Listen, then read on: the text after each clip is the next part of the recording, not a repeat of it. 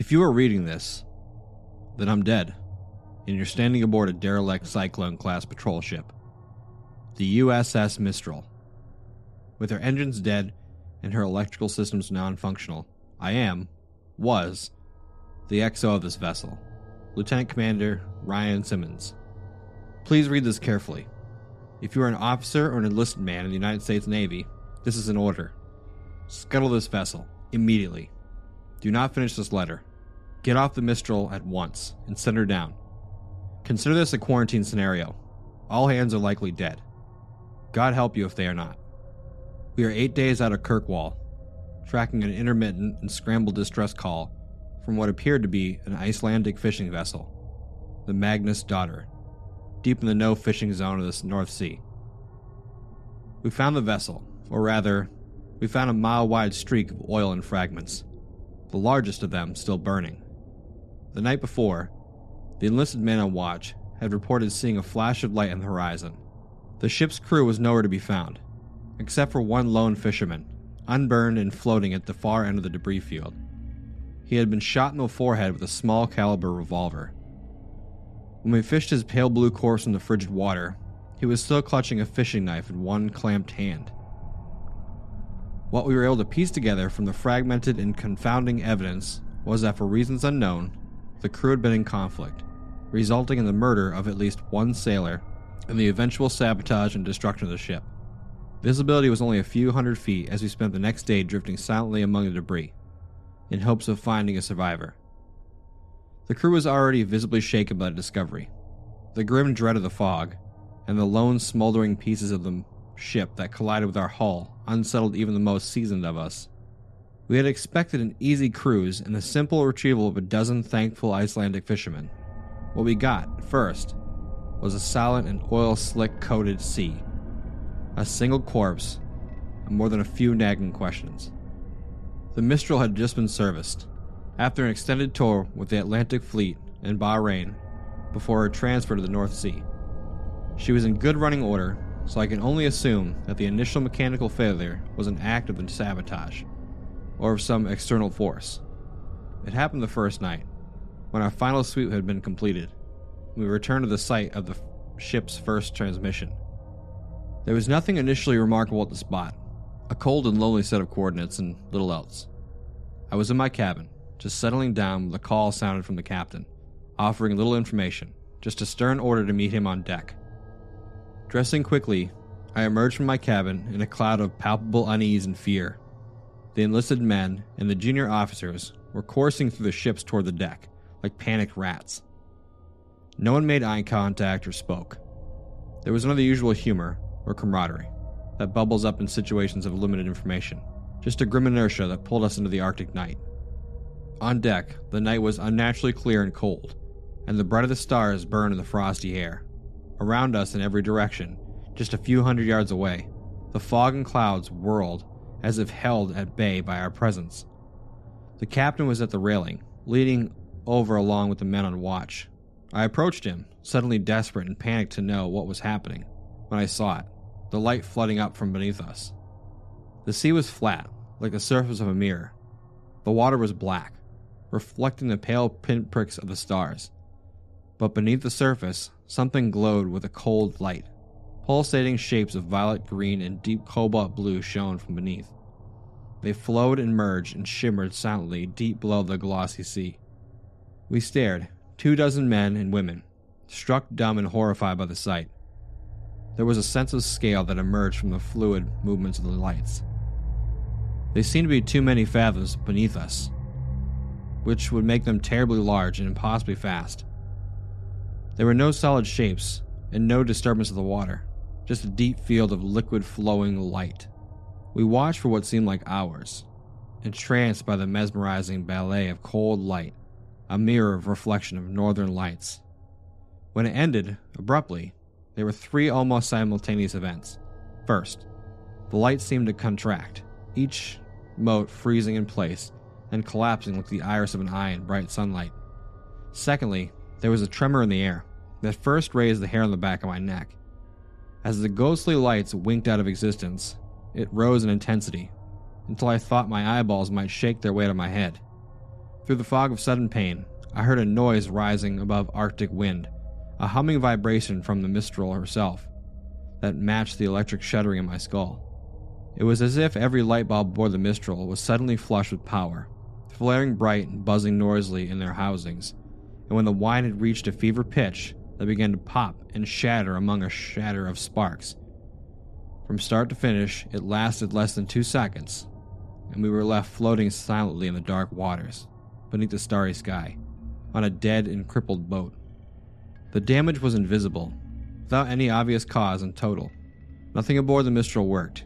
Each carefully crafted system of multiple redundancies had crumbled. Every light was shattered, and even the replacement bulbs and the small flashlights we all carried held fuses and useless filaments. Satellite phones, shortwave radios, all means of communication were useless bricks of plastic and wire. Every battery was dead. Every stereo system was silent. We were adrift, without sail or engine, isolated from the world by 100 miles of black and silent sea.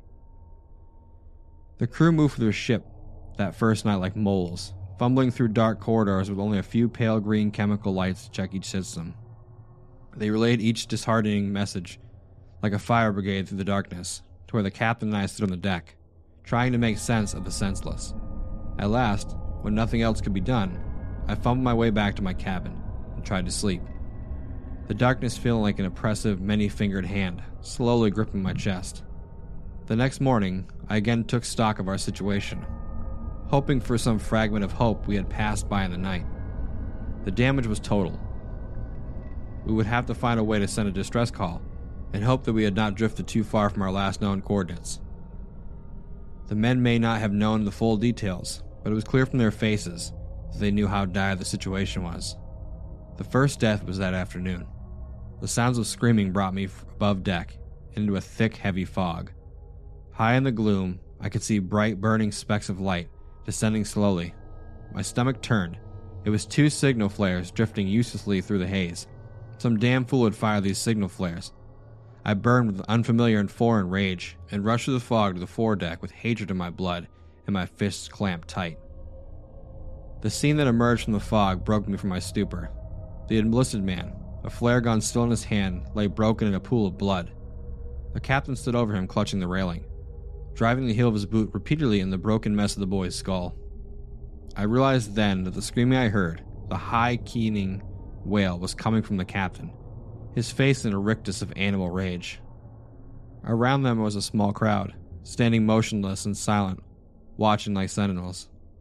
The captain turned to me and dropped into a crouch, his fingers wrapping around the flare gun, and he raised it level to my eyes. He stared for a long moment at each other. Our eyes locked as he panted heavily, his face lightly spattered with blood.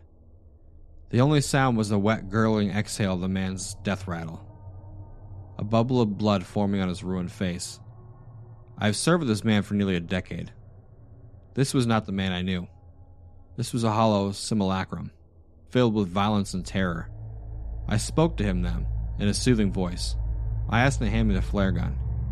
He said nothing at first, and then spoke, his voice a tiny trembling sound that was swallowed up by the thick gloom around us. He murdered us, Ryan. The fog. The flares will never. He shook his head and clenched his eyes tight, as if he was trying to shake himself from a dream. Then he shuddered once, violently, his back arching like a seizure. This little fuck killed us, he choked out. The flare gun wavered in the air, and I took a step closer, reaching out for him.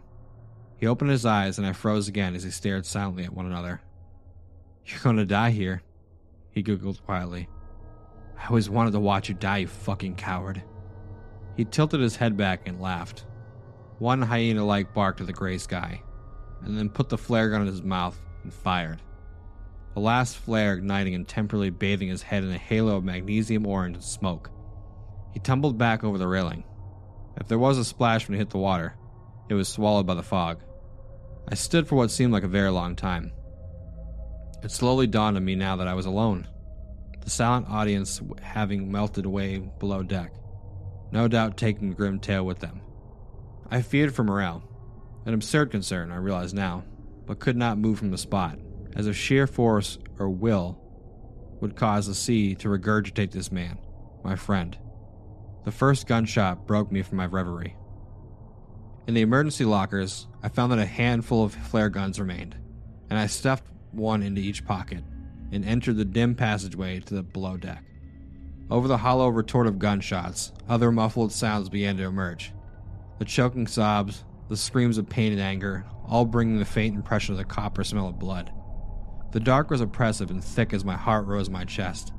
The pale, fading light of the chemical glow sticks that hung at regular intervals illuminated the bare corridor, and I moved slowly towards my cabin. It had been sacked, and my service pistol was missing. The next two cabins held the corpses of the junior officers, their broken forms still in their bunks, skulls open like blossoming flowers under the point-blank shots. I felt the distinct and irrational desire to run on deck and leap overboard, to swim away from the boat into the unknown sea. I gripped a flare gun and held it ahead of me, less like a weapon and more like a talisman, and began to pace slowly down the corridor to the enlisted bunks. The door was wide open, and the smell of blood and fear was nauseating. As my eyes slowly adjusted to dim, I saw a field of bodies torn, shredded, and shattered by bullets and makeshift clubs. A few of the men still moved, twitching slightly. I watched in frozen terror as one man, his face a mask of blood and rage, turned up his head to regard me, and with a weak cry of rage, began to drag himself with his arms, trailing a broken and shattered leg towards me. From the shadows, another form pounded on him, a boot digging into the wounded man's back with a wet cracking sound. I recognized the attacker's face in the green chemical dim, a quiet and bookish young man, like the captain. This was not the man I knew. This was a beast that wore his skin. He reached down and grabbed the wounded man's jaw, thumbs slipping into his mouth. The wounded man growled, a feral, mindless sound, and tried to bite down, but his attack gripped tight and pulled. The jaw came off with the sound of tearing tendons and a shriek that vanished in the air. I was no longer breathing, holding silently at the entrance, but the attacker snapped his head up to see me, nostrils flaring. The jawbone hit the floor with a meaty sound, and he lunged toward me with a silent animal grace. I fired the flare gun, and it hit him square in the chest. His shirt caught fire, and all air escaped from his lungs with a sudden, forceful exhale. But impossibly, he continued toward me. As I passed through the portal and slammed the door, the fire had climbed into his hair, and he was squealing now, his clawed hands still outstretched toward me.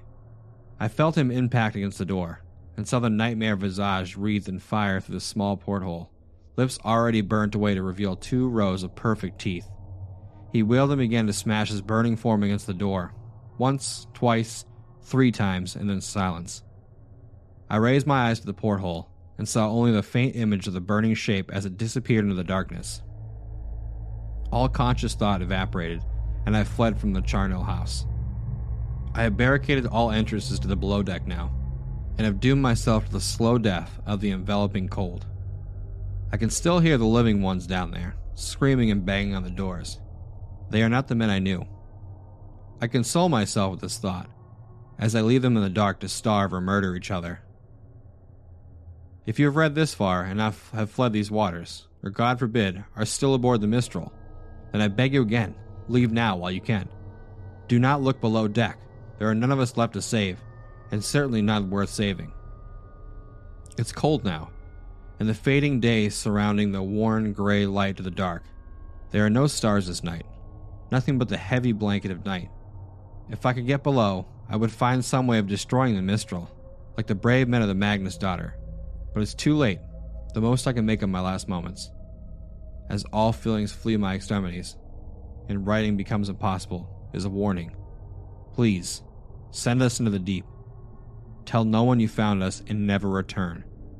There are things and primal desires older than man, and forces beyond the grasp of our simple minds, and they dwell here, beneath the frozen sea.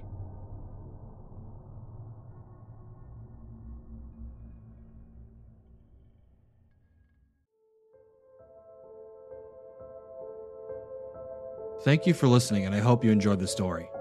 Big thank you to the author for creating such an interesting and genuinely creepy experience. If you enjoyed the video, please subscribe or follow for more videos just like this one. If you'd like to support the channel, you can check out my Patreon link in the description below and know that I genuinely appreciate it. Follow me over on Twitter at podcast_fear or Facebook at Fear the Podcast. Thank you again for listening to the story, and until next time, always remember to face your fears.